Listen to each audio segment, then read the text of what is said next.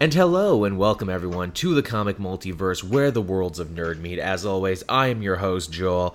Oh, a little sleepy this week, Matt. I'm not gonna lie, it's been a rough one. It has been. I worked a 38-hour week this week, so I'm pretty tired. That's right, I guess we both are. I've been running around doing Christmas stuff. I got a funeral on Monday, and you got a new job now. You got a new thing you're doing. Yeah, so I didn't get to a lot of the comics I wanted to this week, but I still got a couple done. That's fine. Same with me. It was a lighter load for me this week, too. That being said, most of what I read I really enjoyed. Same. And also there was a Tom King book this week, too. Which we'll get to. Which, you better believe we'll get to, Matt. But we actually have a whole biggin list here of news this week. There was actually a fair amount of topics, mostly trailers. There were some big-ass trailers that dropped. Yeah, big trailers. Big. I guess we'll start off with probably the biggest one, the Mac Daddy, the one that finally came out after many people pissing and moaning, when's it coming out? When can we see it? I'm like, why? Why? Will the trailer for Avengers 4 make a big difference? Or are you really on the fence about whether or not you're going to see it? Yeah, you're going to see it regardless of a trailer. They could not release any trailer and you'd still go see the film. If there was ever a movie, like Disney Marvel could just rock start. They okay, here's the trailer, comes out in a month. Yeah. Go fucking see it. And everyone would be like, okay. Whatever you say, Mr. Disney. But yes, we got Avengers 4, officially titled Avengers Endgame. Yeah, I like as well that they didn't reveal the title in the official trailer. Like they just called, I think on the website, it was just called the Avengers trailer, and and they didn't reveal it until the end of the actual trailer, which is pretty cool. But then, of course, comic book websites and whatnot all just completely fuck that up. What does it mean, Matt? What does Endgame mean, you think? It's pretty self-explanatory. Yeah, it means it might be the end of the game. Or at least the end for most of these actors. Yeah. But not all of them. At least the original ones, which, yeah, that's fitting. And yes, before people say, yeah, I probably would have enjoyed it too if they called it the Thanos Imperative or the Infinity Crusade or something like that. But Endgame is fine too. Yeah. Again, the title didn't matter that much. People were still going to see it regardless. They could call it Avengers 4, put your butt in the seat, asshole. Yeah, fuck you, give us money. Yeah, Avengers 4, you want to see what happened after the snap? Yeah, Avengers 4, the search for more money. Avengers 4, will this one make $2 billion? Let's see. But yeah, let's actually talk about the trailer proper. It's pretty sad and pretty dour, as you would imagine it would be when half the universe got blinked out of existence. Yeah, it teases just that right amount where you don't know what the story will be, but you kind of get a little bit of a hint about what it will be. It'll obviously be the heroes trying to come back together after half the universe being blinked out of existence. I do love Thanos just kind of still chilling on that tropical planet that he's on. He's made a scarecrow out of his armor, and he's just walking through fields like friggin' Russell Crowe in Gladiator. Yeah, he's set up a good business in the farming industry. He's taken over the farming industry of the universe. He's literally become Farmer Thanos from the comics. Yeah, exactly. I like it. We finally got there. We finally got to retired Farmer Thanos. Well, I did what I set out to do. Gotta take up a new hobby now. Mostly I'm drinking. Life's really boring after you blink everything out of existence, or half of everything. Yeah. I guess the other two huge things, we finally get to see Hawkeye make the transformation into Ronin. Yeah, that was cool. It's very obvious that his family was snapped. So I saw someone was like, what if it wasn't his family? What if his bow and arrow got snapped? Oh no, not my bow. No. My treasured possessions. It's so cool that Ronin is A, in the movie, and B, Ronin looks as badass as he does. Yeah, he looks really cool. Looks really great. And I think, too, they managed to actually find a really solid reason as why Hawkeye should become Ronin, and that is, hey, he lost his family, probably, so he's in a darker, edgier mood, but also, hey, I'm sure with half of the universe blinked away on Earth, that's going to lead to a lot of chaos and a lot of crime, and they're going to need a hero out there to deal with this shit. Yeah, lots of and he looks like he's in, I guess, Japan or something, dealing with Yakuza or something, which is cool. Yep. Oh, always nice. I wonder too if it's going to be a big moment when he's like, okay, I need to go back to being Hawkeye now, or if they'll just keep the Ronin suit around, because that was always the best thing about Ronin in the comics. It was an up for grabs identity. Anyone could just kind of have it if they needed it. Yeah, well, I think maybe that he'll probably stay in the costume. Maybe near the end they'll go back to the classic Hawkeye costume. I wish they went back to the one he had in was it Age of Ultron, the coat. I like that one. That was a fun one. I like that one too. The other big takeaway from this is that the movie really seems to be saying, hey, remember Ant-Man, the Avenger that never really was an Avenger but was, and who you never gave a lot of credit for because his movies were always kind of like, palate cleansers in between the big ones? Well, what if we told you Ant-Man Scott Lang was going to be the most important person ever? It kind of makes sense, though. Kind of makes sense. He turns up there. He's got the Econoline van that has that quantum tunnel thing in that. So I'm guessing maybe that's how he gets back. Like somehow gets back through that quantum tunnel that we saw at the end of Ant-Man and the Wasp or something. But yeah, he's definitely going to be very important because of that quantum time travel aspect. Since we've seen set photos about what will happen with that. Which I'm very fascinated about, too, the prospects that this is going to be a time travel piece and that we're going to revisit. Almost like this movie is its own greatest hits collection of other awesome moments from the Avengers series over the last decade. Yeah, I actually had a theory that, because we see Captain America in this trailer, and he's got rid of the beard, he's back to, his normal hairstyle, but he's also wearing his Winter Soldier stealth suit. And I'm wondering if, is that, a scene where they're back in time and he's back in, Winter Soldier, that part of the timeline, and he's got to pretend to be Steve of that part of the timeline? Oh, that'd be fun. To get somewhere or something? That'd be pretty cool. Kind of like on The Flash this week, which was also a time travel clip show episode where we have to walk back through our lives, but also not make it look like we're from the future. Yeah, that was a good episode as well. That was a good episode. Again, it was a glorified clip show, but it was a good, solid premise for a clip show. Yeah. But no, yeah. Well, go ahead. Or no, you go ahead. I was done. I was going to say, it looks really cool what they're doing with Steve and, I guess, Black Widow. Their sort of stuff, since they seem to be, the only two around. Yeah. Or at least the only two shown in the Avengers facility, which is all overgrown and everything, which is really cool. Which, we're picking up with this an undetermined amount of time later. Yeah, long enough for grass to grow. Or long enough for grass to grow, man, I tell you about it. I like Thor. Thor looks really sad and defeated because he no doubt blames himself for everything that went wrong with Thanos, because it's like, man, if you just hit a little higher, if you just tried to cut his arm off instead of stab him in the chest, all of this would have been fine. Yeah. I'm interested to see what his story is going to be like. That's going to be very interesting. The really cool thing is, obviously the Tony Stark part of the trailer, which is him recording a message on the Benatar about him probably going to be dying. Yeah. Him doing unless his own take someone rescues him. Someone rescues him.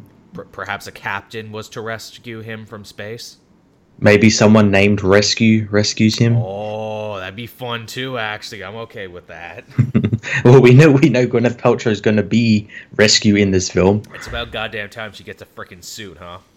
Yeah, but I actually was thinking about it. I'd actually really like if, throughout the whole film, Tony Stark isn't with anyone else. He's just on this ship on his own, and then that's the end of his story. He goes off into space, and we don't know whether he dies or not. We just see the ship just drift off into space, and he's just left out there. And if Robert Downey wants to come back a little later on, he can come back. It's like, how you hear the trope of we'll put him on a bus. No, we put him on a ship, and then a North Star onward till morning. We just did that thing to him. Yeah. Hey, there's an alien race out there called the Stark that they found a bunch of his shit and wanted to basically become Tony Stark. So that would be fun. Oh, that'd be really cool. And then the Guardians find that later, where it's oh shit, it's Stark Planet. Yeah. That'd be interesting. But yeah, that's the Avengers trailer. It's the Avengers. What more can you say? Yeah, it was the perfect little teaser. If you don't want to see any more trailers, you don't have to. No. This one, way more than selling the plot and what's actually happening, it sold the tone and the emotion of what's going on. Yeah, it's all there. Which sometimes that's all you need. And in fact, sometimes that's even better. Because again, like we said, this is a movie that sounds like it's going to have time travel and like new people in armor and like a bunch of other stuff that they probably don't want to spoil yet. No. Yeah. So that was Endgame, which I think ended up kind of eclipsing the other trailer that they had this week as well, and that is, of course, the first full trailer for Captain Marvel. Yeah, well, that's why they released Captain Marvel first. Well, I mean, you could release anything you wanted, and it still would be eclipsed by Avengers, and like, shit, it's hard to believe we're at that point now with Disney Marvel movies where it's like, our only other real competition is ourselves. Can we undercut ourselves? Let's find out by having these movies come out a month apart. Yeah, that's like another thing. Avengers date got moved up to like literally like 3 or 4 weeks after Captain Marvel. Yep. They just won't. Jesus. They're just gonna have us living in these movie theaters, Matt. That's all they want of us. Yeah. We don't even get a break on Christmas with all these superhero movies. Hey, you get into the Spider-Verse, then you get Aquaman. Yeah. So close, but please, Mr. Hollywood superhero machine, I want to spend time with my family. Fuck your family. No. Go watch the adventures of spandexed individuals and undersea men. You need it. It's good for the economy. But yeah, Captain Marvel. I noticed, again, and this is true in the comics, and this is just true all over the place, people weirdly have their knives out for Captain Marvel, and I don't know why. I know a lot of people, even you, Matt, were like, was she meant to be this wooden? Was she meant to be, this emotionless? Yeah, well, yeah, it's really weird, especially because, like, I heard, like, people had seen the film... seen like snippets at like conventions and stuff, and they said, "Well, no, she's like really funny and everything." I'm like, well, maybe put some of that in the trailer as well, like do like the sort of like the dynamic where it's like, oh, this is her as Carol, but this is her as the Kree infected Vers or whatever her name is going to be. I'm of two minds on that. One, I think they're trying to sell her in the trailers, at least, being like, no, she's not your standard run-of-the-mill, jokey, quippy Marvel hero. She's a little drier. She's, a little more standoffish and everything. Maybe that's not the case. I don't know. I didn't see the movie. But the other thing, and I can't take credit for this, someone else mentioned this on Twitter, and they said, hey, comic fans, nerds in general, what's Captain Marvel's personality? Because in the comics, they've changed it numerous times in the last 5 to 10 years. So what is even Carol's personality supposed to be anymore? And I'm like, I don't know. It things. Good point. I don't know what she's supposed to be like anymore. And maybe this is Marvel kind of doing what they did with Guardians, and that is, look, we're basically going to reinvent it from the ground up, and we're going to make it something new, and her dynamic is going to be different. And you know what? Maybe that's what she needs, and maybe that's something that can bleed over into the comics. I'm fine with that. I'm fine with someone taking a run at it. Yeah, that would definitely be very interesting. Sam Jackson is pretty great in the trailer, too. Yeah. Loves cats. I reckon that cat's going to be the one to scratch out his eye. Oh, that's how it goes. No, that story he told in Winter Soldier, totally a fake, totally a lie to make up for the fact that the cat scratches. Yeah, well, the cat is an alien, so I imagine it's going to have some issues in the movie.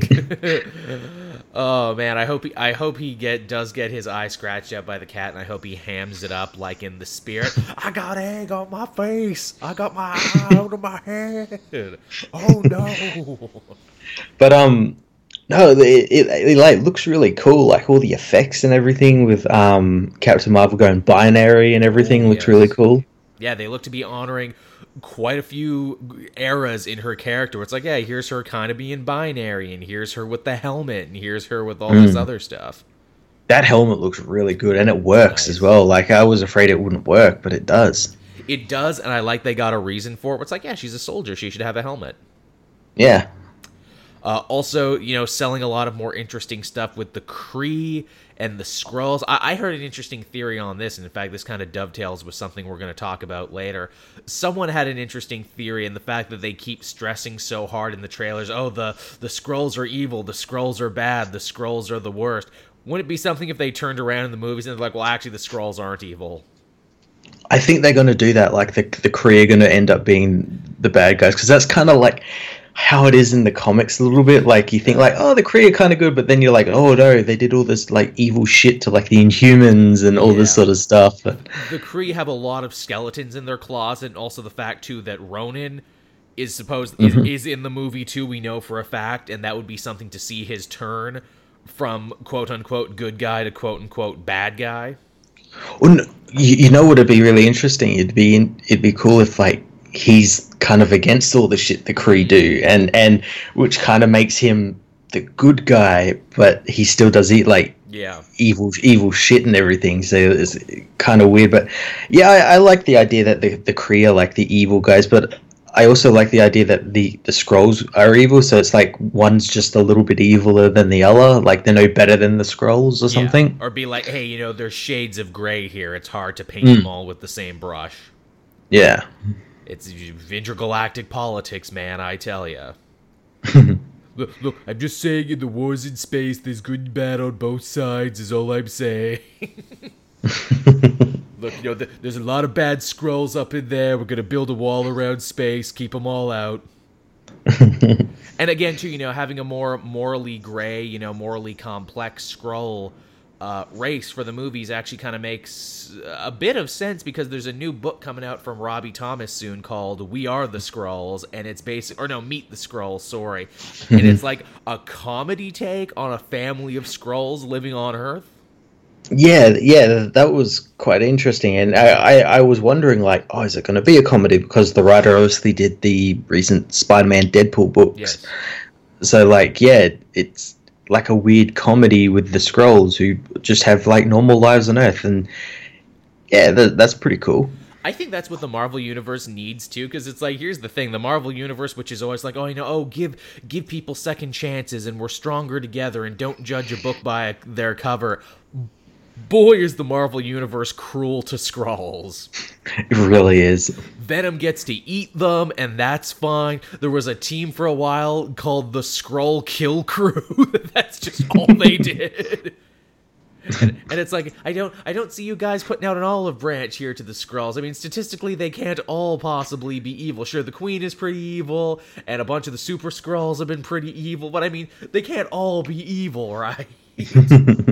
Also, too, this one seems to be playing into an idea that I have. I almost feel like I pitched this, and it's like, well, if Skrulls live on other world in hiding as, like, sleeper agents or whatever, then surely they must be, like, Earthatized or Americanized or whatever you want to say. What if there were some Skrulls who were like, nah, man, I don't want to conquer Earth. I like it here. All my friends are here. Yeah, it's pretty cool here.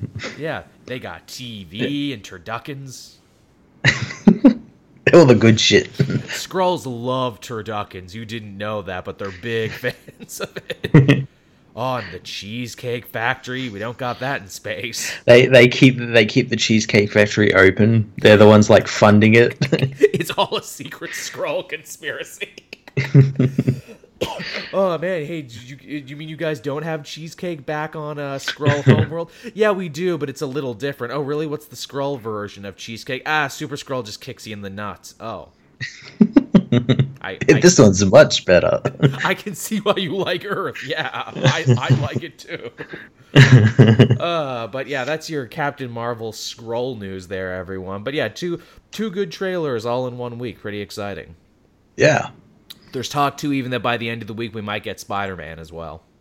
Yeah, we're getting, like, all the really good trailers. I just actually just saw a trailer before we started this called, was it Burn or something? I can't remember what it exactly is called. The new James Gunn thing. I haven't had a chance to watch it yet, but everyone on my timeline's been talking about it. It's basically what if Superman was a serial killer. which is so goddamn... But as a kid. Which is so goddamn fucking hilarious to me, where it's like, hey, James Gunn, please come and fix our Suicide Squad movie. We don't know how to do it. Okay, cool. Also, here's my other movie, which is totally making fun of the Zack Snyder Superman era of movies where he's a weird standoffish serial killer. Yeah, the movie looks really great and actually looks pretty scary. Yeah, sign me up for it. I'm down for it. I know some people were kind of mad too, where it's like, hey, yeah, James Gunn, he's just directing it. He didn't write it or do any of these other stuff. Can people please give credit to the other people? Okay, okay, you just love Gunn then. All right, that's fine. Well, it's like Into the Spider-Verse. People don't seem to realize that Phil Lord and Chris Miller didn't direct that movie. They just wrote it. Yeah, but they're giving them credit for it. Heck, I did it. I made that mistake. I assumed they had to have. Credit is important, everyone. Credit where credit is due. Also, hey, speaking of Spider-Verse and speaking of Spider-Man, we got to see the stealth spider suit. We did. It looks pretty cool. Looks a lot like the Spider-Man Noir suit. All he's missing is a trench coat and a hat. We actually learn't out why he has that suit as well. Oh, really? I didn't hear that. How come? So Peter goes overseas with his friends for I guess a sort of school trip sort of thing. He leaves he leaves the Spider-Man suit at home because he wants to take a break from being Spider-Man after obviously Infinity War and Endgame and whatnot. So he's got to rig a new one. No, Nick Fury gives it to him. Oh shit, even better. Because Nick Fury needs help defeating a stone and water villain. Oh, Hydro Man? I guess so. I'm not too sure. And apparently Mysterio ends up defeating them. He ends up playing the hero. Oh, so they're really reimagining him almost as much as they reimagined the Vulture. Yeah, really looking forward to it. Sounds really cool. I was hearing too. They're saying there that Mysterio might also be like a supportive father figure to Peter at first before he becomes a bad guy. Yeah, he's going to be kind of mentoring Peter or something. Poor Peter Parker, man. Every older man that takes an interest in his life and tries to be a positive role model turns out to be evil. Also, Happy Hogan is dating Aunt May. Oh, that's fun. I like that. Good on you, Jon Favreau. Man, just everything's coming up Jon Favreau these days, isn't it? Ooh, I get to date Marissa Tomei in these movies, and oh, look, I'm doing the Star Wars now. Oh, look, I just made Lion King. Yeah, oh, shit, look at me. Everything's coming up Favreau. Man, you go back and you watch Bottle Rocket. If you could travel back 20 years and be like, that man's going to be one of the biggest, most powerful dudes in Hollywood in 20 years.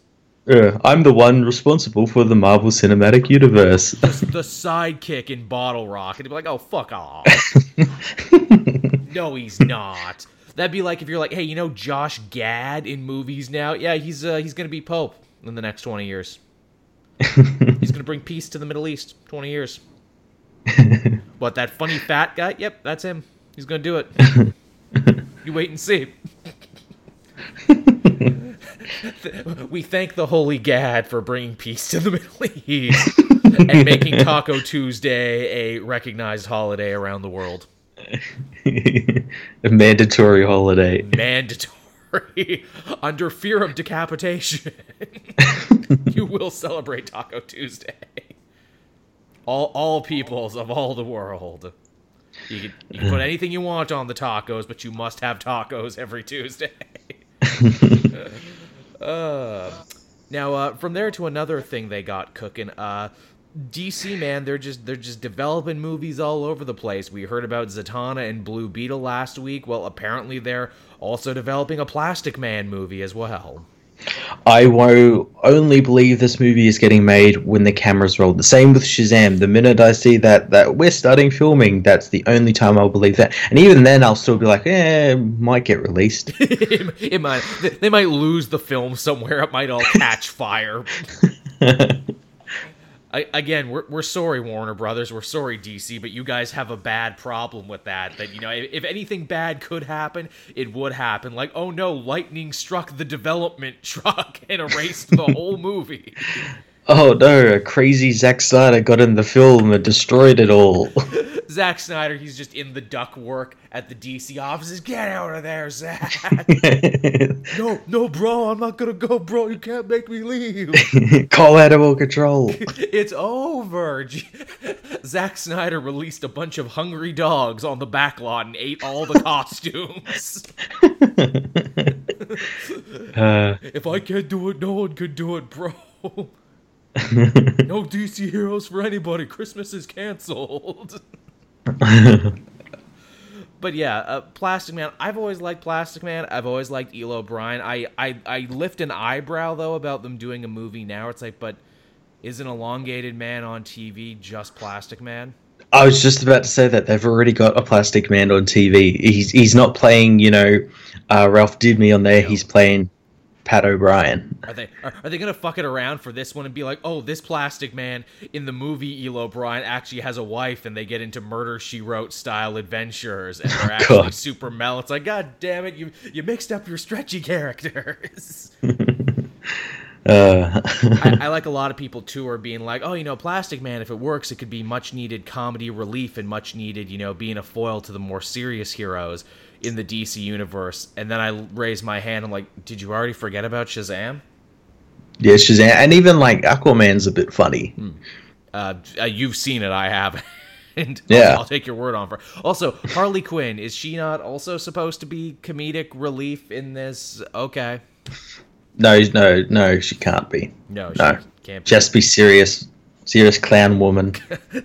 I'm a serious clown woman who don't need no man, except for when I do. Hey, all you serious clown women out there, we respect you in your rights to be clowns. Just, stop hanging out in forests and everything. Scaring the shit out of us. Did you hear, apparently for, the new movie Harley Quinn's in Birds of Prey, or whatever the fuck it's called, apparently they're going to get rid of all of Harley's tattoos. Really? Or apparently there's, it's a rumor, but apparently that, Hamada guy in charge of WB has basically said, DC movies, anything the director wants is canon in the continuity. If they don't want it, they can just throw it out. If they want to keep it, you can keep it. I mean, that's probably the best thing to do. Great. I mean, what a way to start a cinematic universe. If you don't like it, you don't like it. I mean, as it stands right now, they probably do need to throw some things out, so I could appreciate that. But I'm like, you're gonna stop that, right? They're not gonna be allowed to keep doing that, because that seems like that's gonna cause a lot of problems. A lot of problems. Apparently, the actress who plays Lois Lane doesn't even know if she's gonna be in these movies anymore. Of course not. Hey, you know how, in all these other things, Bruce Wayne, he's an industrialist? Well, I don't really like that, so in this one, he's going to be a baker. Yeah, a baker mogul. He's caught at the bread market. Makes Batman-themed bread, they're little bats and everything. All the kids love them. They're made of Hawaiian sweet rolls. Also, Batman is now Hawaiian. Okay. A big Hawaiian dude. Does that mean Bruce? No. Bruce is still a white guy, but Batman is Hawaiian now. He turns into a Hawaiian man. He turns into a big Hawaiian, and he was bit by a Hawaiian fruit bat. Bit by a radioactive Hawaiian fruit bat that gave him amazing bat powers and also the ability to play the ukulele like a fucking boss. And bake really well. Yes, these are his powers. He can also sing a really sad rendition of Somewhere Over the Rainbow. And people love it. And me, I'm just like, I've heard worse ideas. Hey, if it works, it works. If it works, it works. Maybe 2019 is the time where we need Hawaiian Batman more than ever. Maybe that's what we will need to heal as a nation and come together. Hawaiian Baker Batman. He will bring all races and religions and credos together. Under Pope Josh Gad and Hawaiian Batman, the world will be saved. This is funny because this is just the sort of humor you could expect from a Plastic Man movie, I'm sure. Oh, yeah. Again, too, Plastic Man, interesting, but I agree with you, Matt. Until I see the first trailer, until I see them filming, I don't believe it. Yeah. Oh, yeah. It'll just go in that pile with all that ever growing pile of all these other movies that are getting made. You promised Before worlds they more. even they announce these movies before they even announce, oh, we're going to do another Superman movie. Oh, we might do a Batman movie. We don't know yet. Because even just to me as a fan, like a Plastic Man movie sounds like a good idea in your head and looks good on paper, but when it actually comes time to make it, you're like, fuck. Yeah. What do we do? Because, like, let me ask you this. Who does Plastic Man fight? Who are any of his Yeah. villains? Who are any of his supporting characters? Yeah. You don't. What's his drive? Yeah, exactly. Yeah, what is his drive? Again, see, you don't know. Most of you listening to this are fans, and you know your stuff, but I bet most of you, even under pressure, like, gun to your head, couldn't tell me anything about Plastic Man. Because, again, we like Plastic Man when he shows up in things. He's a great comedic foil. Justice League Action, I thought, used him to great effect, where he just comes in, and he sounds like Paul Lynde. Yeah, yeah. Injustice used him really well because he wasn't particularly a character; he was a plot device. Yeah. He was needed for a specific thing, but you don't make a whole 2-hour movie about that. Same with Dark Knight's Metal. He was a plot device there, too. Yeah, yeah, He can either be comedic relief or a plot device. yeah. He can't be a main character. I mean, he kind of can, but even that's rough, too, because, like, all the stories I can think of Plastic Man are just his origin story. Gail Simone did a version recently, which I actually wasn't a fan of, which I hate to say because I love Gail Simone so much, and it was just his origin again. Yeah, yeah. All the interesting stuff happens before he gets the powers. Yeah, that he's a reformed criminal who gets a bunch of chemicals spilt on him so he can stretch, so he becomes a hero, but the other heroes don't trust him. Again, that's like one movie's worth of material. Yeah. It's like, what else does he have? Now, what else do we have going on here? Oh, another movie that, again, isn't even in development. It's slated. This is going to happen now. This is coming down the pipeline, and we know, because when they say this, we know these are happening. Shang-Chi, the Master of Kung Fu, is going to be the next thing for Marvel now, they've already said. Yeah, well, this is Marvel Studios, and I tend to believe them more than, DC, because they actually have a plan, not announcing 20 fucking films a week. I mean, they have a track record, and also the only time they said something would be a movie and didn't become a movie was in Humans, and that became a TV show, and even then, the only reason that probably happened was because they knew they were going to get the X-Men back. Yeah. But, yeah, when I heard this Shang-Chi news, all I can think is like, oh, somewhere in a New York loft, Danny Rand cries himself to sleep, but I'm really good at Kung Fu. Hey, it'd be the perfect movie to introduce a movie Danny Rand. It would be. I was going to say, I'd hate to recast, but I'm like, no, I wouldn't actually recast the fuck out of Iron Fist. I'd hate if they recasted the other ones. I don't give a shit about Finn Jones. Yeah, just recast him. Recast it. Again, he never takes the mask off. You just see the yellow thing. Hey there, Kung Fu buddy, bye. But yeah, Shang-Chi is interesting because, again, it's like, hey, I don't know if you know this from like a cold, cynical movie studio point of view, but China loves movies. And they spend, fuck, do they ever? And they spend lots of money on movies, so it's really kind of a no-brainer where it's like, okay, who do we have who's Chinese and a superhero? Oh, Shang-Chi? Okay, we should make something out of Shang-Chi then, shouldn't we? Yeah, it's kind of a no-brainer, and it's also like a genre that Marvel hasn't tackled yet, like Kung Fu movies. Yeah, let's do a Kung Fu movie. Yeah, that'd be awesome. I'm all for this, and also, too, something that I think bodes very well for this movie when people are saying, like, okay, who should play Shang-Chi? And I heard, like, a million different amazing choices for Chinese actors and international film actors who I've never even heard before, and they all look great, and they can all do their own stunts and their own fight choreography, and I'm like, fucking okay. Yeah, and then everyone's like, keep Louis Tran away from this role. Yeah, he can back off, sir. And I agree. Yeah, keep him away. I actually heard some people too when they were pitching directors. It's like, oh, can Gareth Evans do this? Can the Raid guy do this? And I'm like, oh, that'd be great. But also, I think much like Black Panther, I think they want to keep this an entirely uniquely Asian project. Yeah. I think that we're going to end up with like an Ang Lee or someone, or maybe a big like Chinese movie director or something. He's directed like all their big kung fu films or something. Yeah, get the dude who did Ip Man. Oh yeah, what's his name? His name escapes me, but I bet he could do that shit in his sleep. Where he's like, I've already written it. It's already done.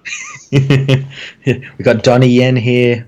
There you go. It's done. I've done it, man. You know, again, I'm glad you mentioned Ang Lee there, Matt, because I heard a lot of people mention Ang Lee, and I'm like, man, that would be such a fucking Marvel move to be like, hey, he did the Hulk movie no one liked, and then all these years later, we got him back, and he launched the biggest Chinese hero of all time. Could happen. It could happen. It could very much happen. And again, much like I'm sure Ang Lee would do, it's like, oh, and I made it kind of art house too. I'm like, oh yeah, you had some nice color palettes there and everything. You told a story with colors and everything. I appreciate that. It's very Raise the Red Lantern. Actually, hey, does Jet Li direct? He directed what was it, Fearless or something? I feel like he directed one of his own movies. Like he pulled a Clint Eastwood, and he directed a wushu movie I really enjoyed. Was it called Fearless or Undefeated? Oh god, it was really good. He plays he plays like a kung fu master who's a dickhead later in life, and he has to like go away and like learn humility and come back, and it's really solid. He's directed one film back in 1986. Really? Oh, God, I thought he directed it. Okay, maybe he didn't direct. Maybe he just produced it. Maybe he produces. Yeah. But yeah, that was a good... Get the guy who did that. That was a good one. Joe likes that one. There's a world of possibility for Shang-Chi. Although something that often gets brought up in this, and that is, will Disney be willing to deal with the whole can of worms that is Shang's father, Fu Manchu? I think if they do, they'll probably pull like an Ancient One sort of thing with it. I had a pitch, and I'm like, just say his dad's the Mandarin. Ooh, that'd be cool. Because you get the Mandarin back in this now. You know, the quote unquote real Mandarin you were teasing. You get to scoot around, you know, the implied racism issue of Fu Manchu, and also you get to scoot around the other way, the rights issue, because Disney does not own the rights to Fu Manchu. Mm-hmm. Someone else owns the rights to Fu Manchu, the family of the guy who wrote the original story. And goddamn, Fu Manchu is just so amazingly weird because he's a totally racist caricature of a Chinese man written by someone who had never been to China and never met any Chinese people. Well, you know what you do? You go like, yes, that was like a persona, but like it was one that was embellished over the years. Like it was never like a real thing, but it was like some type of embellishment by like the East or the West or something, you know? They got my character wrong. Yeah, because I've never been seen or something. Right. There's also some other characters you could pull up too. The Yellow Claw is another guy who is a total Fu Manchu-ish dude that Marvel owns the rights to. There's places they can go with this, although part of me almost wants them to use Fu Manchu because, as we saw with Ryan Coogler and the Man-Ape in Black Panther, where it's like, hey, you can reclaim anything if you're good enough, and you can actually make it awesome. You can do it. Yeah. And I also just kind of like the weird idea of Fu Manchu existing in the Disney Marvel universe. Because, again, there's a whole series of Fu Manchu movies out there. Nicolas Cage was Fu Manchu. in a Rob Zombie trailer for Grindhouse, but still it counts. No one can tell me it doesn't count. And hey, speaking of weird-ass pulp heroes potentially joining the Marvel Universe, that's an excellent segue. They spilled the beans this week. Avengers No Way Home is going to be starting soon, and they said that they were going to be bringing back a character, much in the same way they brought Hulk back for No Surrender, and they let it slip, Matt. They let it slip who that character is going to be. They did, and it's got to be Conan. Conan the goddamn Barbarian is coming back to the Marvel fold, and I say back because Marvel used to own the comic rights to Conan. So he is actually coming back, and that just a world of ideas open up in my head where it's like, okay, how are they going to explain this? It's definitely going to be something very interesting. It's even more interesting because I know Jim Zub, like, because people had like concerns, like, oh, this is what's going to happen with this. He did say that like this is going to be It's going to be in the same continuity, but it's going to be separate from Jason Aaron's run. Like, Jason Aaron's run's really self-contained, no crossovers or anything. It's doing its own thing, whereas this is like current year Conan, you know? Right. This is Conan in 2019, where he's joining the Avengers and stuff, whereas that one's its own story, probably set in the past. Just such insanity. Conan is potentially going to be joining the Avengers, which also begs the question, does that mean they could use him in the movies down the line? Just Arnold Schwarzenegger shows up as King Conan in the next Avengers. Oh, God. That'd be interesting. Because Schwarzenegger says he's been trying to make that King Conan movie forever now. Yeah, now Marvel Studios is King Conan. Marvel Studios presents King Conan. Oh my god, that would be... Because it's like, you think of a character who is so very un-Disney, and Conan the Barbarian comes to mind. He's always killing or fucking or kill-fucking. In his high fantasy adventures. But I'm really interested to see how... When does this event start? It starts in the new year, doesn't it? Yes, I think early next year. Okay, yeah, I'm really interested, especially because, like, it's not all the normal Avengers, not your Iron Man, your Thors and everything. It's like the backup team, or like Hercules, Voyager, and all these like kind of like B, C, D list characters. Which in fairness, so was No Surrender, but No Surrender kind of tricked you, where it's like, oh yeah, it's all the Avengers on all the teams together. Yeah, but all the AAA guys got frozen. Mm-hmm. But it's everybody. But you know, you're following Lightning though, and Living Lightning's gonna be the coolest guy. Which was really clever action. One of the things I really loved about No Surrender. They trick you in the best way. Yeah. Also, too, hey, yeah, what's up with Voyager now? Getting to see her come back. Yeah, that's gonna be really cool. Maybe she's the reason they can get Conan. That's true, because she can teleport anywhere. Is Conan actually there? Because she can put memories in people's heads. That's true. She's just a big fan of the movie. Yeah, she's a big Conan fan. We need him on the Avengers. Oh, he doesn't exist. Oh, I'll make everyone believe he does. He does now. Well, geez, if you're just making characters who can come join... Hey, can Rambo come join? He sure can. What about Rocky? That's the same dude, but okay. Ooh, give us John McClane now. Give us the version of Expendables we wanted, not the crappy movie versions we got. Give us the versions where it's just the characters. Can we have Mickey Rourke? Oh, you sure can. It's just Mickey Rourke summons. Yeah, he's not even playing a character. He's just Mickey Rourke. Hey guys, I'm Mickey Rourke. What's up with you? I'm a real weirdo. Yeah, I could take you in a fight. And I mean, maybe. I don't know.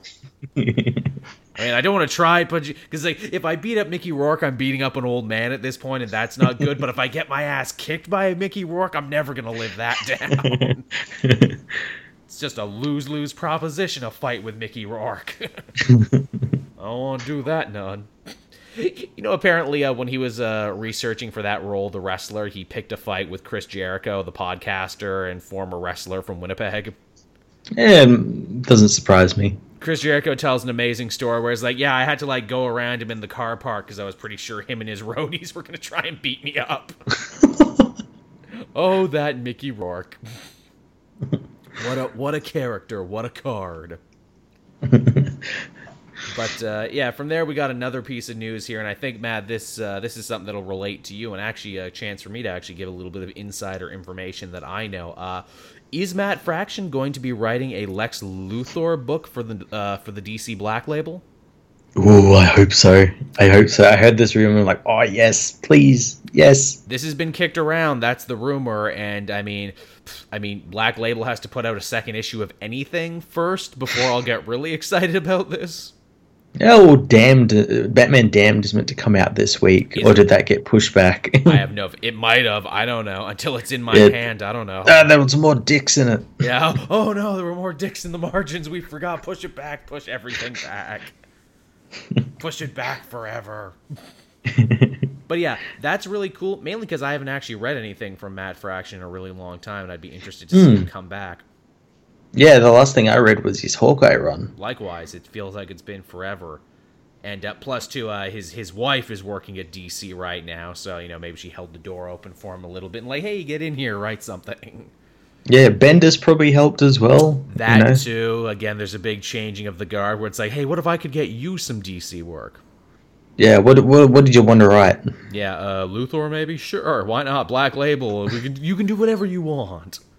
Yeah, that would be very interesting, and I'd like to see if he does what he did with Hawkeye, but with Lex Luthor. Now, let me blow your mind on this one, because I had it on very good authority not too long ago that Matt Fraction was indeed going to be writing something for DC, but it was before Black Label was announced, and it wasn't about Luthor, it was about Jimmy Olsen, actually.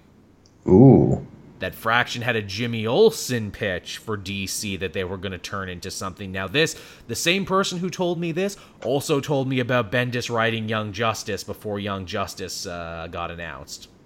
Ooh, interesting. So this person's information has been very solid. But then I thought to myself, like, well, maybe this Luthor book and the Jimmy Olsen book are the same thing. What if his Black Label pitches, what if Jimmy Olsen became Lex Luthor? Or better yet, what if Jimmy Olsen was investigating Lex Luthor? That too. That way you could do both. It's the best of both worlds.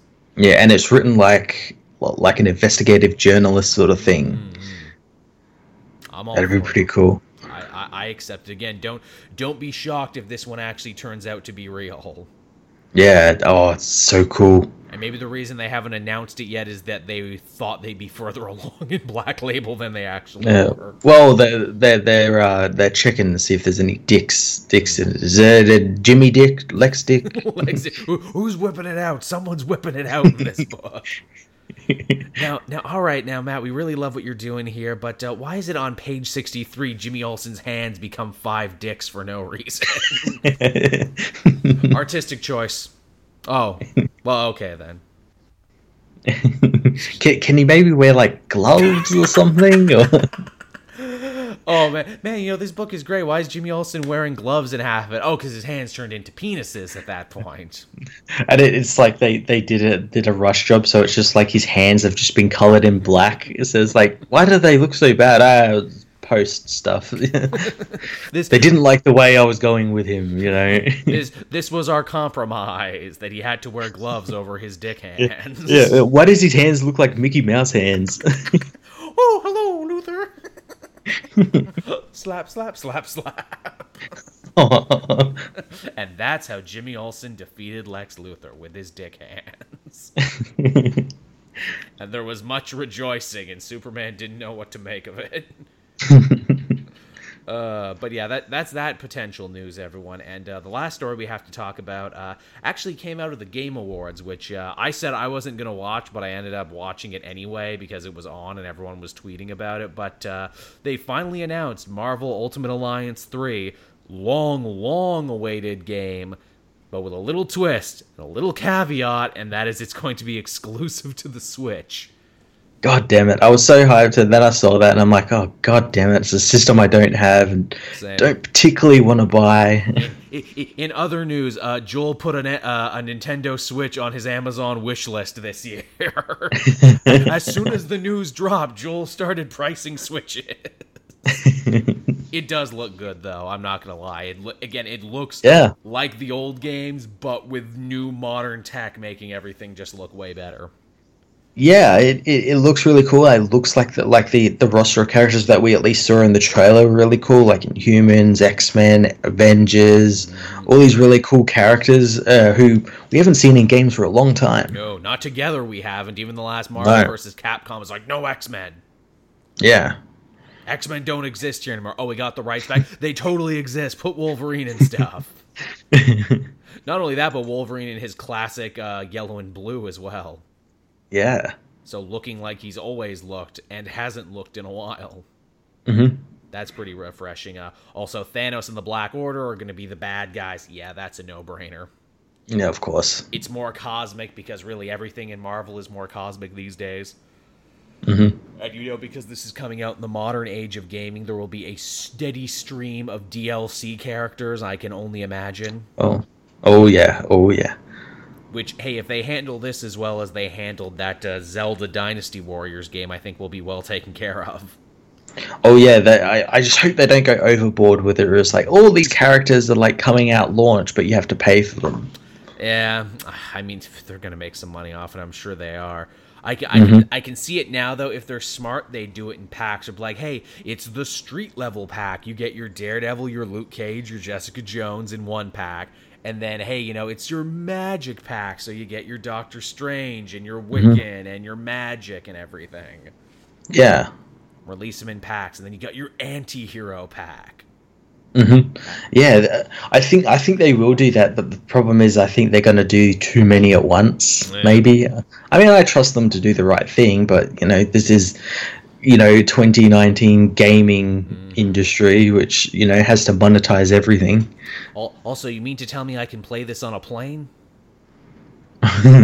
That's my thing. Whoa, so you mean to tell me I can take all the Avengers with me on a plane? Yes. Alright, saving my pennies for the goddamn Switch. Obviously, I want the colorful one. I don't want the monochromatic one. I want the one that's blue and the one that's red. I don't want the gray ones. I'm not an animal. I'm a human who likes colorful things and be reminded I'm playing a toy.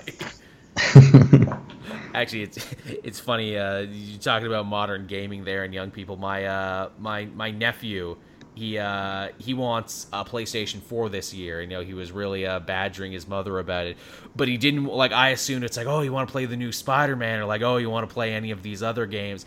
His mom doesn't let him play M for mature games or even like anything that's like too gratuitous. No, he wants it for Fortnite, of course.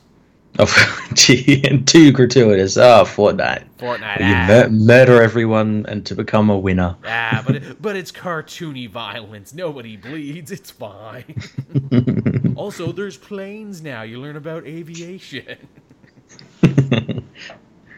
I think the what is it? The popularity of Fortnite truly makes me feel like an old man, where I'm like, I don't have the reflexes nor time for this anymore. Yeah. I keep seeing shit about it, and I'm like, no, you young kids and your flossers and whatever the fuck it's called, and yeah. Well, okay. What was the thing that made me laugh? It was a bad joke, but it made me laugh. It was I think you might have retweeted it. It was people. It was a bunch of kids in a cafeteria, and they were doing like the Minecraft dances that they had like completely memorized. Mm-hmm. And I'm like, oh, wow, it's that big, huh? And then the tweet directly under it said something to the effect of, this is why we need to bring bullying back. And I'm like, oh, that hurts, but also, Also, like, man, I'm glad I got out of school, and I did, because I ain't going to be doing no Minecraft dances. You kids get off my lawn. Yeah, you go dance somewhere else. Yeah, need to go earn some money. Red Dead Online. Need to get some pelts. I need to hunt for 60 hours to buy a hat. What is it? If I actually got like my 250 reparation dollars that Rockstar was doing. It's like, hey, here's your reparation money, everyone. Here's 15 bars of gold. Go spend that. Yeah, go buy a sombrero for 5 gold bars. Yeah, I know. I bought a suit. I bought a suit with it so I can be a fancy man. And I bought my Val Kilmer mustache beard combo. I haven't bought anything with it yet. I'm saving it until the actual release. Probably a smart idea. The thing that gets me is the leveling thing, where it's like, cool, I can get any weapon I want now. No. But why do the more expensive weapons unlock at lower levels, but I can't get the cheaper weapons until I am a higher level? Because that's how we built it, sucker. Oh, you want a second holster? You got to be level 300. Yeah, like 44 for a second holster. Like, but dual wielding is such a big part of the main game. You ain't playing the main game, motherfucker. You're playing Bikers Online. Mm-hmm. Yeah, I like that microtransactions. They're not microtransactions. They're microtransactions. You have to go talk to that asshole. Yeah, he'll be slightly racist to you, a little threatening, but you'll get what you want. That's the twist. You know why? Why is Red Dead Online so cruel? Because Micah's running it. That's the twist. It's just him running the whole thing, him and his shitty walrus mustache. Oh, that'll be 15 bars of gold, partner, for that. But it's just a duster coat. It should be cheap. No. Yeah, I'm gonna go shoot up a town. Yeah, now get me my pistol. Why is it every time I hang out with you, Michael, we end up killing an entire town? This is bullshit. Dirty rat bastard. But enough about that. Yeah, that's the news for this week, everyone. Some pretty good topics, all things considered. Yeah. And from there, we can talk about what we read this week. Didn't read a bunch, but I was really happy with what I did read. Same. I had like one bad comic. Yeah. So where do we want to start on this one, Matt? Let's start with Doomsday Clock. Yes, let's. This issue probably had the least to do with the actual overarching storyline about the Watchmen and the big mystery and what's going on, and yet this might actually have been my favorite issue. Yeah, I'm not entirely sure why it was delayed a whole week. I have no idea, but yeah, it was really good. Shit actually happened. It took them, 7 or 8 issues, but stuff is finally happening. Yes, the slow boil has happened, and now shit is boiling. Yeah, and that shit is firestorms causing trouble in Russia. Mm-hmm. With president not named, but is clearly Putin. Yeah, he's clearly drawn as Putin. I love that, where it's like, really, guys, you're going to draw a guy who looks just like him, but you're not going to have the balls to say his name. Yeah, just if you're just going to do that, just do like no-name Russian guy. Yeah, have nondescript guy. Don't go for topicalness if you're not going to go all the way on it. Yeah. But yeah, it's a fun story. If Firestorm screws up in Russia, and Superman has to clean up his mess, and we learn a lot about the state of metahumans in this world. We actually get to see Black Adam's refuge for metahumans.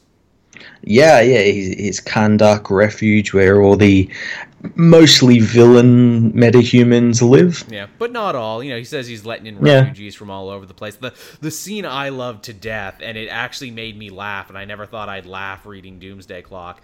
It's the bit where Superman is like, Firestorm, I gotta talk to him, I gotta work this out, I'm gonna fly to Kahndaq with super speed with, fire in my eyes.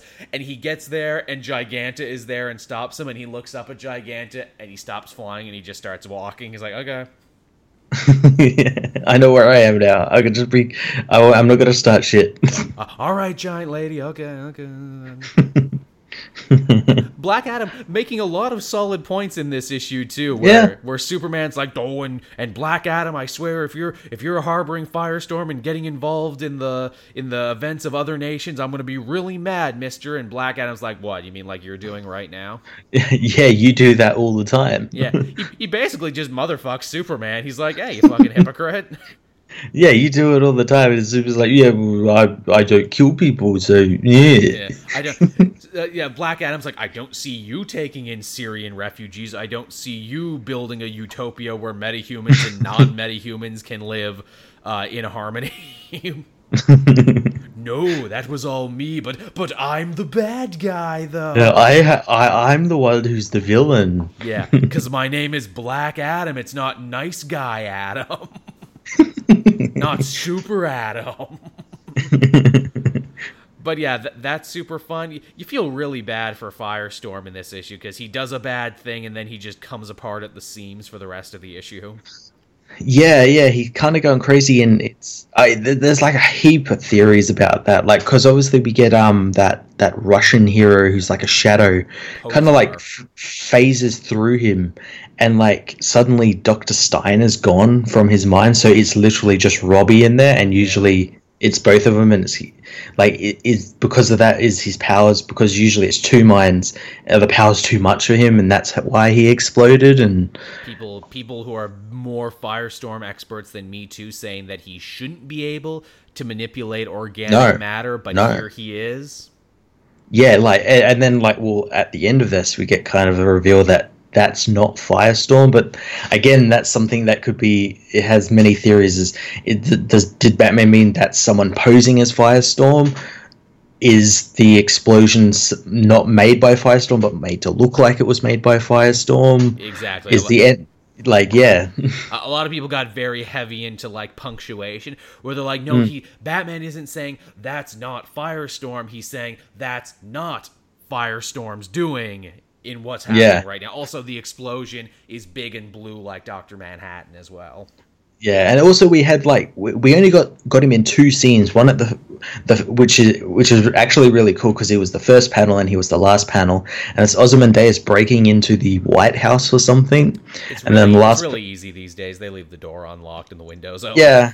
Yeah. And then the last panel, it seemed to imply that he might have been in Russia because there was like a set of that like Russian soldiers' armor on the chair behind him, and maybe that was his doing. Probably. Like he put like a Dr. Manhattan tachyon or something on Firestorm or something. They seek to be implying that he's trying to recreate what he did in the Watchmen universe, and that is, if I can create a big enough catastrophe, the world will come together in peace, even though clearly that didn't work, because by the 1990s, the Watchmen universe was fucked when the secret was revealed. Yeah.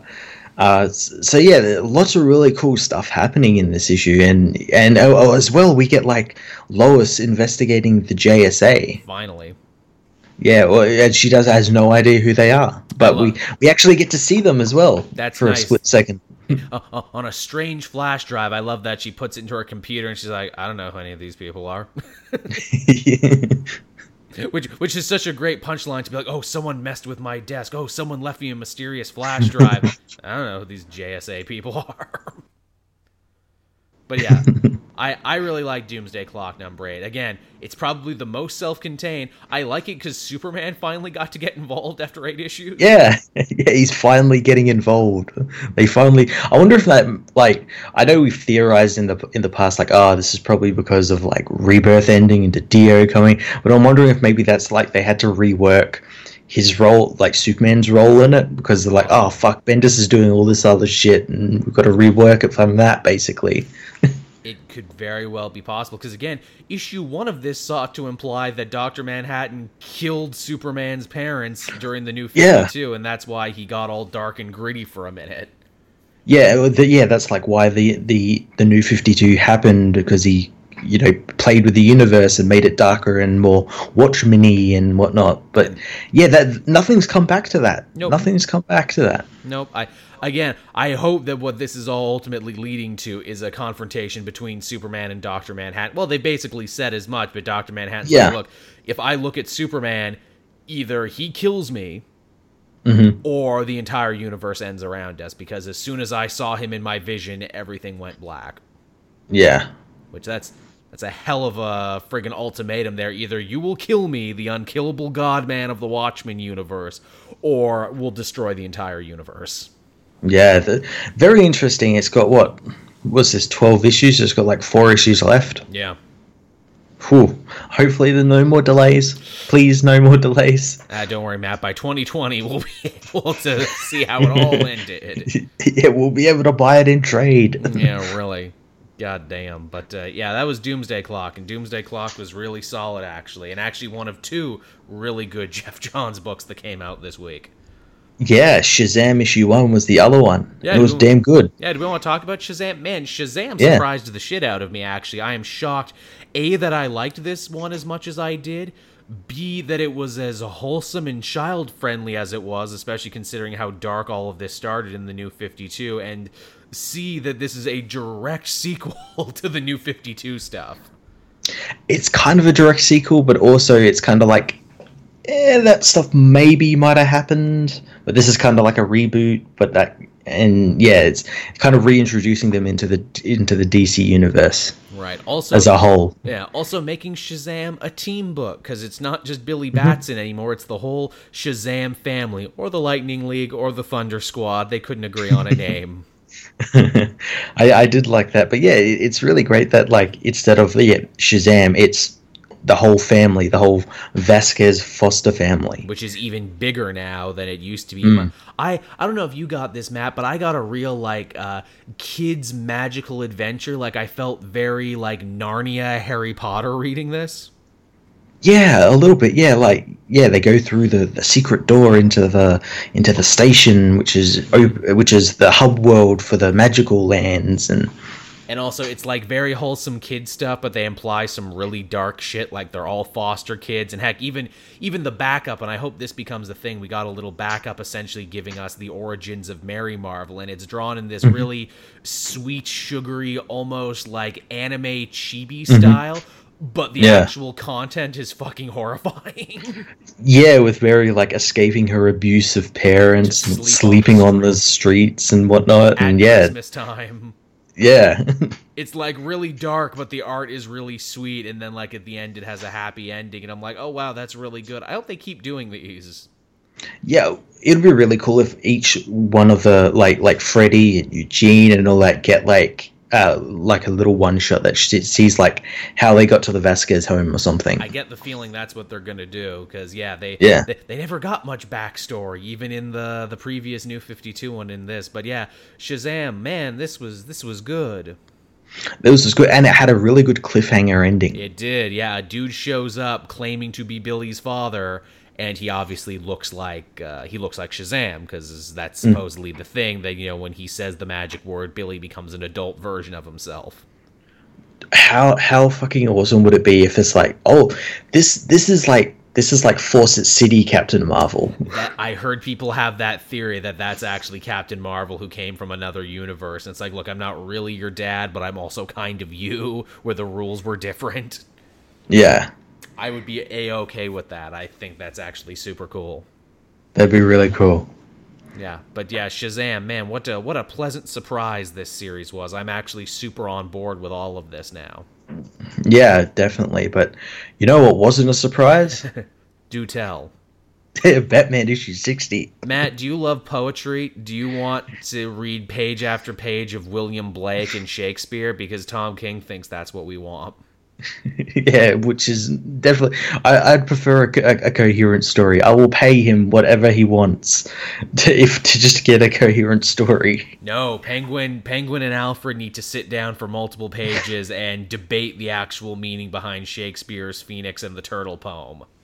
Yeah, while Batman viciously assaults criminals for not knowing a simple thing.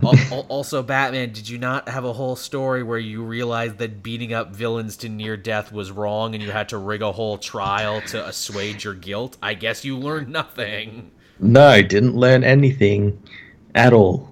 And then we got Gordon here, who seems to be the slowest cop in all of Gotham, where it's like, hey, Harvey, give me them files on that Mr. Freeze case. Let me look into that. You're only looking into this now? Yeah, oh no, Batman did something wrong. It seems like a pretty big thing, Jim. You probably should have been looking into that. Also, oh, did you hear he beat up Bane and left him for dead? Oh, really? That was in Russia. How did you know about that? Oh, well, some spies were watching, and they told us. Oh, that was like the best, because like we got that like KGB story, and we learned that, like, obviously he's out in the middle of a tundra, like, it takes, like, days to get there on foot because you can't take planes, and the FBI was just watching this house. They're just watching this house. Do they say FBI or do they say spies? And also, they say the feds, and I just mean, like it's probably FBI. Probably. If the feds were watching the KGBs, why did they not try and stop him during the assassination and all the illegal things he was doing, like entering America illegally? How did they help him? Because it took Batman days. Like he said, it would take days to walk out of there. They wouldn't be able to have a helicopter or cars or anything. It was drones. It was satellites, probably. But even how would a satellite see through a fucking snowstorm? Special CIA stuff. I don't know. Again, too, it's like, and I'm sure that was Tom King thinking he was really brilliant, being like, oh man, how did the cops figure out of this? Oh, the spies told them. Okay, but if the spies know, why didn't they stop them? Because Bane infiltrated the CIA too. Oh God, is that going to be a thing? Bane is president now, and that seems to be the thing. Whenever there's a plot hole, no, Bane did it. It's part of Bane's plan. It's the greatest, most layered plan in all of history. He did everything. I remember the other week where Batman beat up Bane. I actually like went back and like tracked back all through the things that like throughout up to issue 59 of all the things that were meant to be Bane. It's just like shit that like Bane wouldn't even know. Like in this issue, what the fuck is Flashpoint Batman there? I remember we thought like it was just like an illusion, but it's a real thing. Nope. It's a fucking real thing. He's very much real. How does anyone know who Flashpoint Batman is? And also a bunch of people, normally people who have yelled at me and who I've had to ban, be like, no, you're fucking wrong. Tom King's Batman story is great. That's not Flashpoint Batman. That's Hugo Strange dressed as Flashpoint Batman. Yes. But then why is Hugo Strange over here, though? And also, he calls him father in this book, so it clearly is him. Yeah, it's not like an illusion or anything like that. And then that's another thing. The last time we saw Thomas Wayne, the Flashpoint Batman, he's like, oh, I love you, son. You know, don't be Batman anymore. Go live your life. But now he's like, I'm gonna fucking beat up my son. I'm gonna beat up fucking Alfred. You know, we theorized when we read the button where it's like, I don't think Tom King wrote all of this. I don't think they No, wrote it was Jeff Johns. It was Johns and Williamson. Now, as time goes on, I'm like, yeah, I'm actually certain Tom King didn't actually write the button. They just put his name on it. Yeah, to probably sell. Yeah, so that's the thing. Can we talk about Gordon? Because Gordon has an interesting journey here, and he has a moment that should be good, and any other moment in any other run probably would be really good. He decides, you know what, Batman's a loose cannon, he's unreliable, he's dangerous, I can't trust him anymore, I have to destroy the bat signal. And it should be a great scene, and it's drawn very well, and it's rendered really well, but in the back of my mind, as a person who has read Batman forever, all I can think is like, really, Jim? This was the final straw that he hit you? It wasn't the death of your second wife, Sarah Essen. It wasn't the death of all the children Batman keeps around. It wasn't the fact that he inducted your own daughter, your only child. Oh, well, your only good child. You have a son, too. You're only a good child into a life of crime fighting that, you know, got her crippled and maimed and everything else. This was the thing that pushed Batman. This was too much for you. Yeah, him storming into Arkham and beating up a known villain and then punching you. This is what set him off. Also, too, Batman, I'm the world's greatest detective. I can figure out anything. I'm so goddamn smart. Okay, if you're so smart, then why can't you make any connection to the fact that you're acting like a crazy person and playing into Bane's plan by making yourself look like a fucking jackass? Also, he's doing all this shit. Where are the rest of the Bat family? Why aren't they coming in being like, Bruce, dude, fucking chill out, mate? Well, Nightwing has brain Where's Superman? Where's the Justice League? Yeah. Well, I can tell you, Matt, what is it? This actually fits perfectly with the darker DC universe. Nightwing has brain damage and doesn't know who he is, and no one seems to be helping him. Damian is busy running a black site Abu Ghraib prison completely illegally. I don't actually know what Batgirl's doing. Apparently her book is good, but I'm not reading that one. Everyone else is on the Outsiders. Tim is off on Young Justice in another universe. There you go. Superman is jumping back and forth between Phantom Zones and not seeing his wife. So there you go. That's why. But what's Wonder Woman's problem? She's busy helping the new reborn Ares. I get well. If you remember, If you remember Tom King's take on Wonder Woman, it was goddamn awful and she was horrible. So. Yeah, she's probably lucky that she's not here. Like remember, again, it's been so long ago now, but remember like Tom King's version of Wonder Woman was just him and Batman, or her and Batman sitting around talking about how they could beat up Superman? Yeah, I remember that. So she's just planning ways to beat up Superman, apparently. Well, also another thing, so like Penguin is like in the Batcave and he's like blindfolded so he can't see where he is and everything. Doesn't know who Alfred is or anything. Bruce just comes into the cave and just starts yelling, Alfred, Alfred, Alfred. Man, it's a good thing Penguin was already passed out. Alfred, the man that Penguin was assigned to kill. So if he was smart, he would probably put two and two together. In fact, he should already put... Well, again, we were talking about this too. They kind of implied that Penguin already knew that Batman was Bruce Wayne. Or at least he would have, because why would he care if Alfred got killed outside the fact that he wouldn't want people to die? But they blindfolded him in the cave, but maybe is that just so he doesn't know where the cave is? And also that strengthens the theory that, yes, indeed, that is Thomas Wayne, because only Thomas Wayne would know where the Batcave was. Mm-hmm. That tracks, at least. Credit where credit is due to Tom King. That bit at least tracks. Yeah, which makes me think that's probably like one of the first things he wrote, and then just whatever else, crayons everywhere. Also, Penguin talks more about his wife Penny, but like he uses the word bill and feathers to describe her, and I'm like, is he just being poetic, or was she actually a fucking penguin?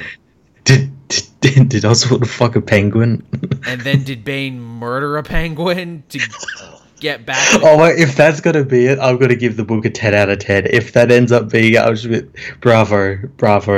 That's what they seek to be. His implying. master plan was to murder a penguin. That's what they seek to be implied. But then I'm like, no, but they buried Penny in a people's graveyard because her tombstone said, beloved wife and daughter. And I'm like, well, a penguin can be a wife and daughter too, but why would you bury a penguin in a people's cemetery? But They also mentioned her father, who ran a company or something, or wanted to see. Maybe her father was like a really angry penguin. I know, because it's like and wanted an audience with Oswald because he describes her like a penguin, and I'm like, okay. Or is he just really sexually attracted to penguins, and he saw the penguinish features in this woman? I don't know. And again, like we get nothing that makes us want to like know more about Penny. Like who gives a shit? She's dead. We don't like. You meant to tell us and make us care for her before you kill her, not after the fact. Not after like, oh yeah, I should probably just do this. Yeah, you're doing it backwards. But yeah. Oh god. Another week, another Tom King Batman story. Wah wah. Yeah, at least in this this coming week, I think there's like a Batman annual, so it's like multiple writers. Oh, okay. So we'll have some good stories. I think Tom Taylor's doing a story, so and also that'll be good.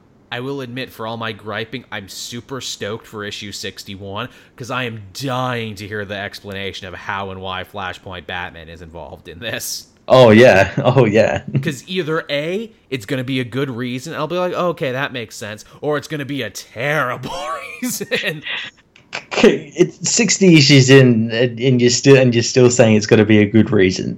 Yeah. Come on, it's not going to be, or we won't even get a reason. Exactly, or we could do the classic Tom King thing, and Batman will just never ask his father why he's involved with this, and he'll be like, "Oh, isn't it interesting that Batman never asks?" No, it's not. It's stupid. Any rational person would have asked the obvious question right out of the gate, and that is what the fuck is going on. World's greatest detective can't find his ass in a snowstorm. But yeah, that was Batman, everyone, and it is what it is. What can I say? It is what it is. Now, what else did you have, Matt? I had two other books. I actually read Martian Manhunter issue 1 this week. Okay, there was a lot of new number ones this week. I was either going to read Shazam or Martian Manhunter, and Martian Manhunter can't keep a book to save his life, so I chose Shazam. I don't know. I think this book might stay around because it's really interesting. It's really good. Is it an ongoing or is it just another mini? I'm not actually too sure. I thought it was a 12-issuer. Yeah, it might be, but it might extend maybe if it's good. Could be. Tell me all about it. Yeah, so this issue sees John kind of remember his life as Detective John Jones, running down some type of killer that might be from Mars. He's not too sure. We're given a couple of clues throughout this issue that it might be from Mars, while also we get to see his life as a cop on Mars, and we find out that he was a pretty fucking corrupt cop. Oh. We see him. He's beating up criminals for not giving him enough money from their take. He's basically keeping small amounts of space drugs on them. Space crack. Yeah. He threatens them with like the big thing is like they don't get arrested or anything. They get frozen in one particular form, so they can't shapeshift. So they are stuck in one form, like all the other criminals. So he threatens them with that and everything, and he's keeping secrets from his wife and everything, and he's kind of a bad person. He's setting up white Martian fist fights and whatnot. Oh, damn! So he's racist too. yeah. I guess that makes sense, because the problem with writing any Martian Manhunter story is like, oh, good-natured final survivor of a doomed race. Oh, so he's Green Superman then? I guess you have to change him a little bit so you're not just writing Green Superman. Yeah, and he's and I guess what they're trying to do, they're showing that life, and then they're showing like his life as Detective John Jones, where he's trying to atone for all of that, and be a better hero and everything. But the issue ends with like him sort of crashing his car with his partner, and the fire the car starts makes him change into Martian Manhunter, and his partner doesn't know he was Martian Manhunter, so she's like freaking out. She's got this weird alien thing morphing in the seat next to her and whatnot. It was really cool, and the artist as well, I can't remember what the artist's name, but he's totally suited for a green Martian Manhunter book where you get like weird shapes and weird aliens and everything. Looks really cool. You're kind of selling me on this one, honestly. It's really cool. I like police procedurals. I like that they made Martian Manhunter a police procedural. What did I have? Speaking of, go ahead. Oh no, I was done after you. I was going to say, speaking of police procedurals, Green Lanterns, the Green Lantern issue 2 was this week. That's police procedural as well. The whole issue was Hal interrogating a spider pirate. Oh, cool. Oh, I like that. The guy who dressed like Adam Ant from the previous issue. Yeah. And, it's just like him trying to get answers of like what the fuck's going on, like with the controllers, and Evil Star, the old Green Lantern villain Evil Star comes back for a hot second. Oh, very Grant Morrison. Yeah, this is really cool. And then at the end of this issue, someone steals Earth. So I'm like, it's kind of like what Bendis just did in Superman. But we're not going to tell Morrison that. Oh, you probably saw this. I'll do it better. I'll fucking do it better. You're doing it wrong, Sonny Jim. And we got really cool like lanterns, like really weird lanterns. There was a lantern from like the old Green Lantern series which lives in the Obsidian Deep and can't process color. So its lantern is like a bell. And we got a lantern whose name is Volk, and his head is a volcano. I like it. Like an actual like erupting volcano, like human body, and it's just the head's a volcano. Again, sounds like something Grant Morrison sees when he closes his eyes. He has stopped closing his eyes. Yeah, I wasn't sure to go back to Green Lantern or not. I don't know. It's a good book. Yeah. I'm thinking maybe it's not for me, man. Maybe it was not meant to be me and Green Lantern. Yeah, well, that's the thing. Like, the Green Lantern is like one of those books where like everything is canon. Yeah, which is what Morrison excels at. Just look at his Batman. Oh yeah. Speaking of canon and everything being canon, I actually read something this week that you could describe as retcanon, because it's a retcon, but it's also keeping in canon, and it's making something new canon. I read Killmonger #1 this week. Ooh, what was that like? Very fun, actually. It's an origin story for Eric Killmonger. He, of course, looks 100% like Michael B. Jordan now. Mm-hmm. As you might have guessed.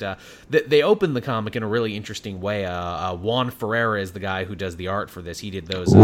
yeah. Yeah, he did those Green Arrow stories I really like. It literally, the first panel is Killmonger on top of the waterfall with Black Panther throwing him off. And it's great because it's a reframing of his first appearance in, like, the Gauntlet.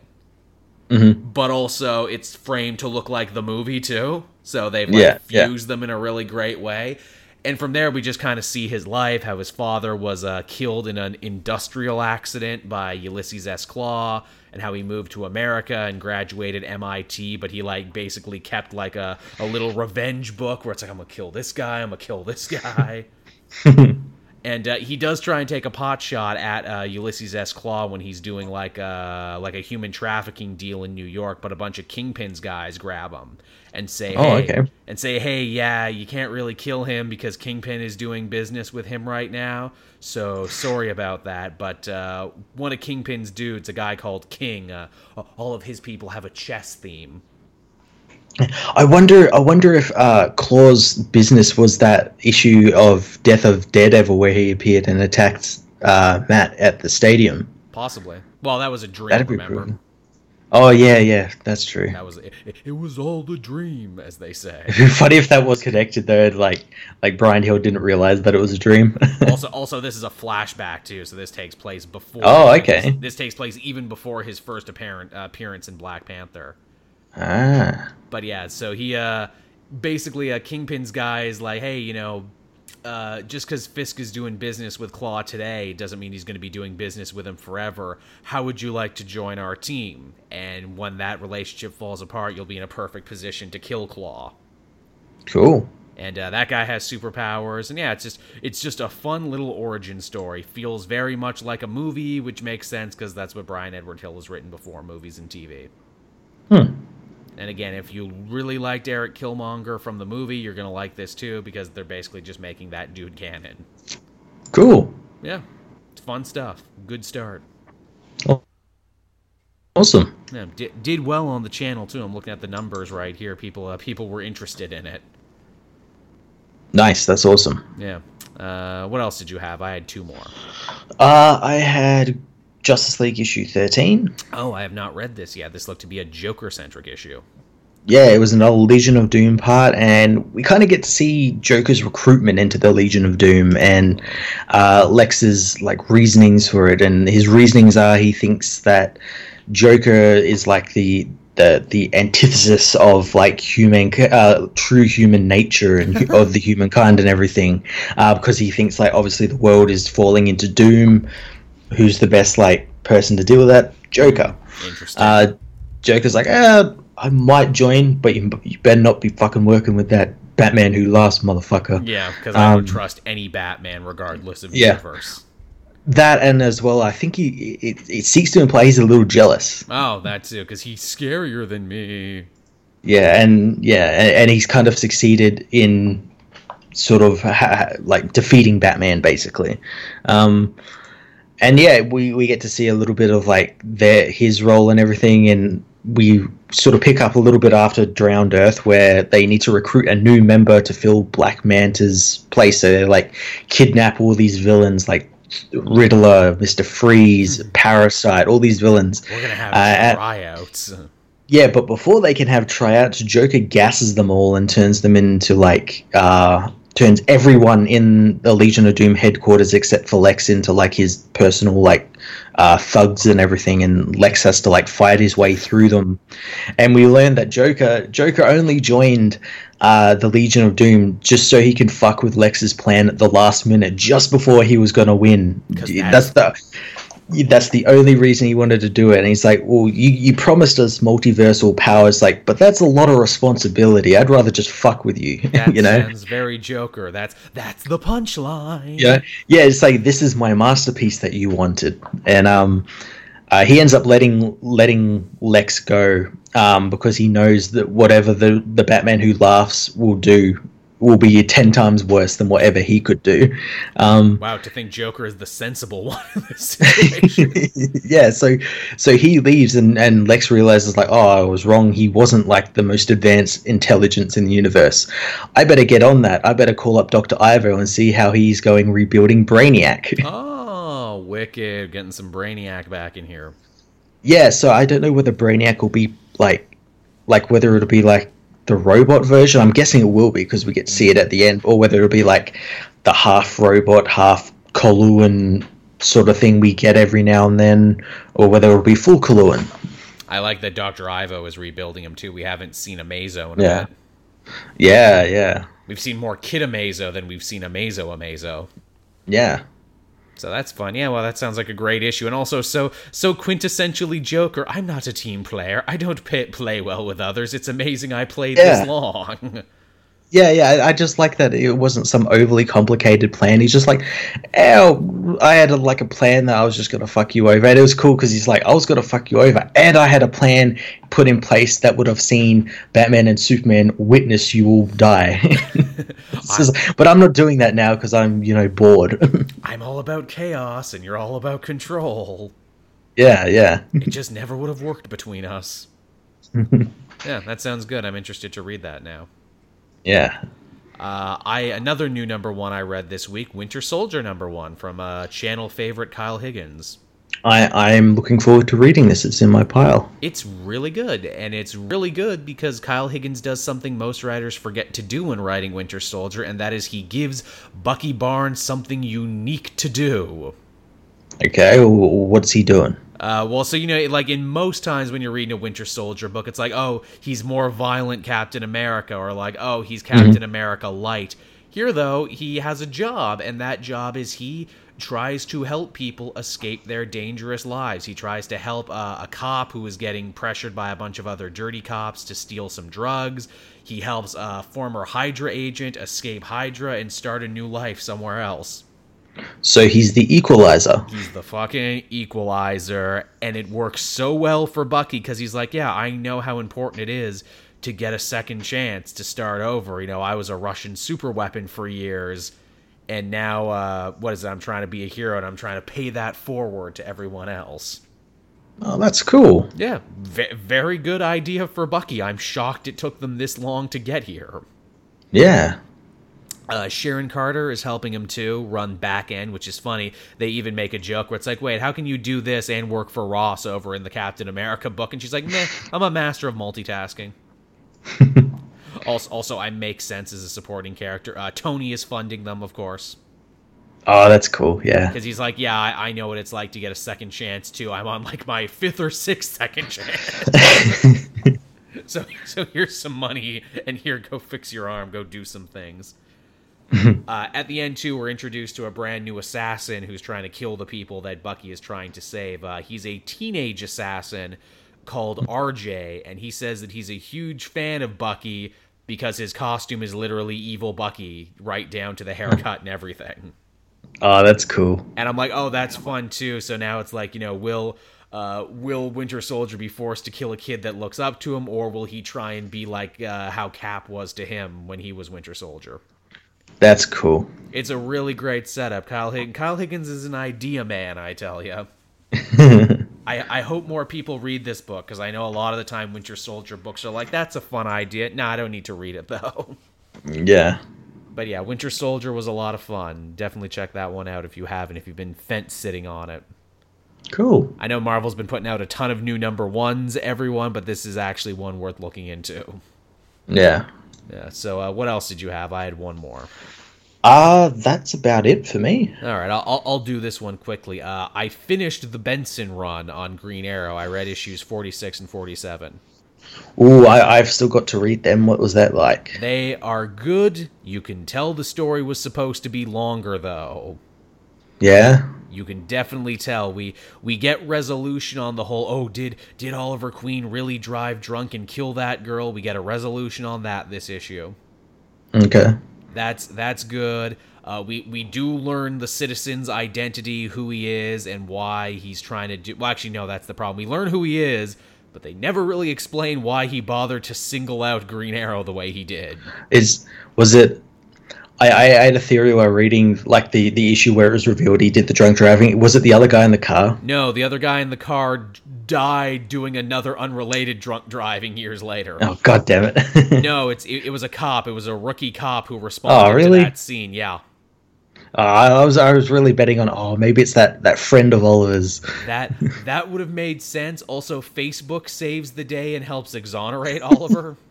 Yeah, of course. And I'm like, well, shit, that's actually pretty goddamn realistic, actually. But yeah, we find out who the Citizen is. He lashes Ollie to an electric chair, and he gets people all over the world to try and vote on whether or not he should die. And yeah, I mean, it's fun. It has all the points, but they don't give the Citizen a reason as to why he did what he did. I feel like that was supposed to be a whole other issue where we would get his origin and the whys. It sounds like it. Yeah, like you find out who he is, and then the issue after that is like his origin, and then you have the ending. We get no origin. He's just a guy who got a bug up his ass one day to try people in the court of public opinion. Oh, okay. Black Canary gets a great moment, too, because Citizen doesn't know Green Arrow and Oliver Queen are the same person, even though he's targeting them both at the same time. So to protect his secret identity, Black Canary dresses up like Green Arrow and beats up the Citizen and then, like, changes clothes with Ollie at the last second. Oh, that's cool. It's very fun, yeah. It's sad to see the Bensons go. You could tell they were probably penciled in for a much longer run, and I'm worried about what's going to happen next. Yeah. Do we know who's writing next? Yes, the Gotham Garage team. Who was that? Colin something and another guy something. It's two guys writing this one. Okay, well, that would be interesting to see what they do. Did they end up doing anything in regards to like the death of Roy Harper? Like, I know, like at the end of that issue, like something seemed to have changed with Oliver.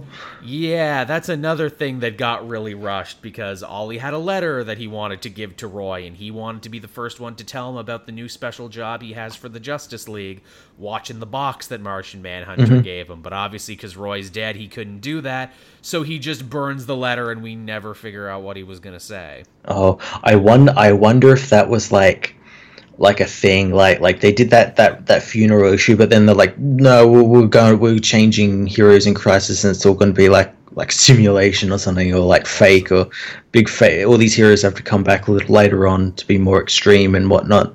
Yeah, and they're like, oh, burn the letter.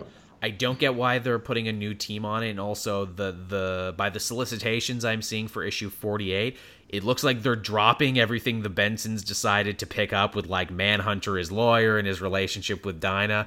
This one seems to be saying, like, Count Vertigo breaks out of jail and gives everyone motion sickness in Star City, and, can a Green Arrow stop him? And I'm like, well, that doesn't sound connected to any of the other stuff. That actually sounds kind of boring. That sounds very trite, actually, and I love Count Vertigo, and that doesn't sound like the most interesting pitch. I mean, I will give it a chance. These people, they wrote for Batman and Robin Eternal, and they wrote Gotham Garage, so, I mean, I will give them a shot, but man, don't make me drop Green Arrow again. I did it before, I'll do it again. It's my favorite superhero, but I will drop a motherfucker.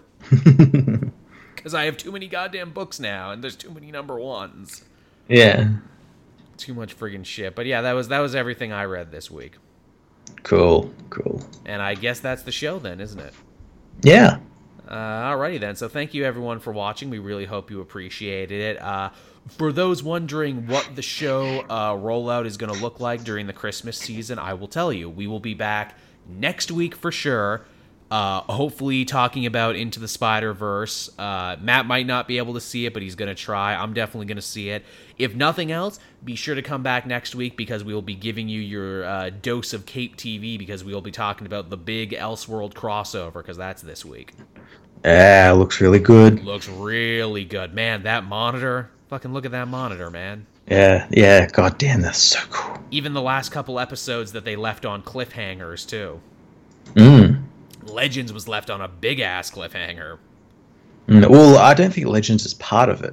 Is it really not? Which ones are crossing over? Flash, Arrow, and Supergirl. Oh, really? I assumed it was a 4-night event with all the shows. No, Legends is sitting it out for some reason. Oh, really? It's just a shame. This is a damn shame. Because they're fucking hilarious, and I want drunken Mick to stumble in and ruin everything.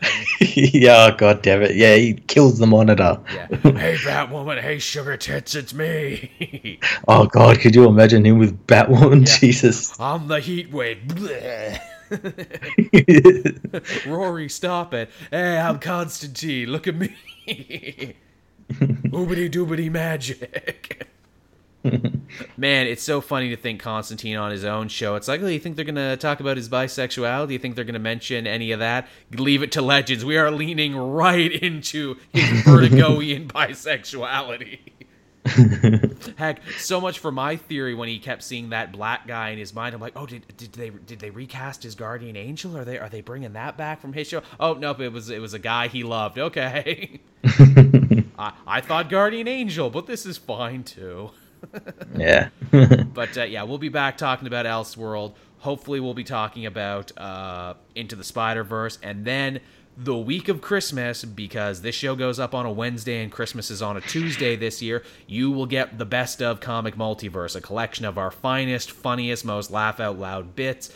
Big thanks to fan Stank Sinatra. He took point on this one and edited it all together, and he did a fucking amazing job. Yeah. I listened to it. It's almost 2 hours. In fact, I think it is like 2 hours worth of material. Well, people like them 2-hour shows. Oh, you're going to love this one. This is great. And then after that, in the new year, our first show back, we'll probably be talking about Aquaman and whatever big comics came out. But maybe Aquaman will be an episode on its own, because I would also really like to do a special commentary that I've been saying we were going to do forever. But Matt and I need to coordinate with another guest and work around their schedule as well. But for people who want to return to commentaries, we're hopefully going to do a really special one in the new year. We're going to open with it. You're probably not going to expect what it is. Yeah. But I assure you, you'll like it. And yeah, I guess with that, we can start winding the show down proper. Thank you, everyone, for watching and listening. We hope you enjoyed it. We'll be back again next week. If you are a patron, you will get to listen to this one first in audio and then eventually in video, because Matt and I do them both, and you can do that for as little as $1 a month. Yeah, it's a great deal. Yes. Also, hey, Christmas is coming up, so if you want to buy any comic books for yourself or the nerd in your life, please go to our book depository links down in the description. Check those out. Again, it's a great service. You don't pay a cent for shipping and handling. I use it all the time. I actually think they sent me an email recently. They changed the percentage we get when you do buy something, so buy more, please, because I think we actually get less of a cut now than we used to. And that's a shame, because that was one of the more lucrative ones. You can find all sorts of links down there, Amazon links, all sorts of stuff there. Lots of ways to support the show that Matt and I would very much appreciate. Definitely. So yeah, with that, everyone, we'll bring the show to a close, and we will be back again next time. Bye. Bye-bye.